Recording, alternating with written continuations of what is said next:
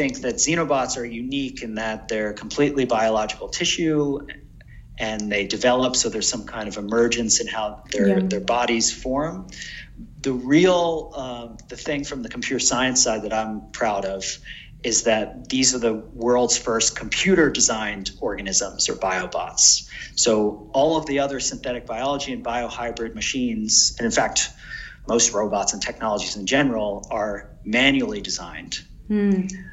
But the whole point of evolutionary robotics, which is the field I'm really interested in and study right now, is that in some situations, especially when you don't know how the material is going to behave, like these heart cells, you don't want to assume a lot, and you want to assume as little as possible and just let a computer program or an evolutionary algorithm or something design the machine from scratch. You just tell the computer what you want the biobot or the organism or the robot to do, and it can come up with a design that you never would have thought of.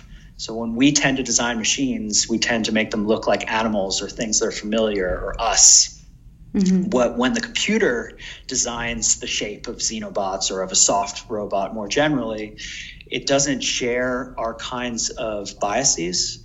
So it can be a really creative collaborator. It can suggest designs that we never would have thought of. So for example, in the Xenobots project, one of the designs that it came up with just to move in a straight line was a donut shape, like a torus.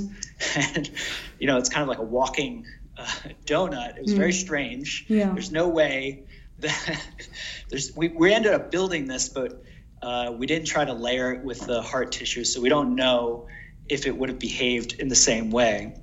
But we transferred its structure. It's buildable. But it's definitely not something that would have been manually designed. And then it became something that was really inspiring as well to us. So we saw that there was a hole through the design, and the reason why this evolved in simulation is because we were simulating the xenobots in water. So if you have a hole through your center, you can reduce the drag, the hydrodynamic drag, so these things could move more quickly through water with a hole through their body. But once we saw that hole, it inspired us to basically stick a little virtual pill inside of it. So this could be like seen as intelligent drug delivery or simulation of it. And then it inspired us to come up with all different kinds of new tasks that we would ask the computer to design xenobots for, like explicitly saying you have to store a pill in your body somewhere in a pouch, design the shape of this pill transporting robot. So in that way, I feel like even if humans are still in the loop making robots, overseeing it, and even building them and adjusting the designs, it's still really useful to have a computer just spit out a bunch of designs and maybe remove some pretty bad ones before you try to build them. Personally, I would like to try to automate the whole process, because I think that we think we're really good at designing machines, but there's not a lot of evidence that we are. So I'd like to remove as much bias as possible and just let a system automatically design and manufacture robots. But in situations where you want a human in the loop, I still think having this computer generate designs to inspire you is something that every engineer should have this tool available to them. Yeah, that's super interesting. And that's why I would like to ask you about the point of also the control. You highlight that you still figure out that. Do you think this comes out from also understanding how the robots is just behave? Because it has intelligence behavior, and do you think that's why maybe we need more understanding of this intelligent behavior, why it behaves certain behavior, and coming to, because interested in evolutionary robotics, how this design generated, how many suggestions you can make. It is because sometimes you can't imagine what kind of behavior they can do or what kind of shapes they can do. So how you can make this kind of suggestions that can maybe matching a new shape generated you never expected.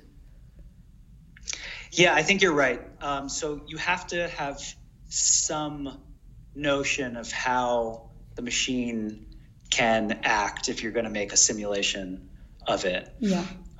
There's some things that are probably in that simulation already innately.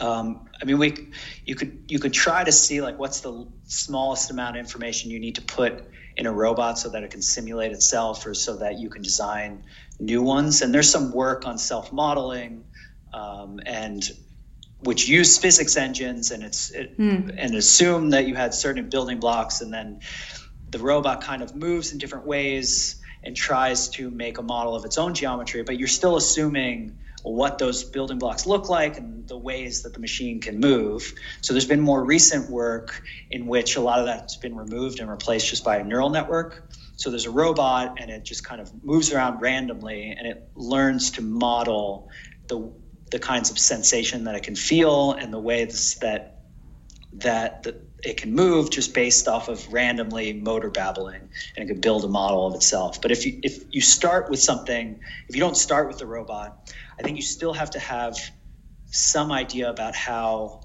the building blocks maybe work, or maybe you can just start with a uniform prior and just assume random behavior like we did with the heart cells, and then slowly build in constraints. But you have to start with some assumption. I guess the assumption we started with at first was basically that it would be random behavior. And that wasn't quite right, but it worked to kind of seed this process, this feedback loop, so the system could kind of bootstrap itself and learn to simulate the materials better and better.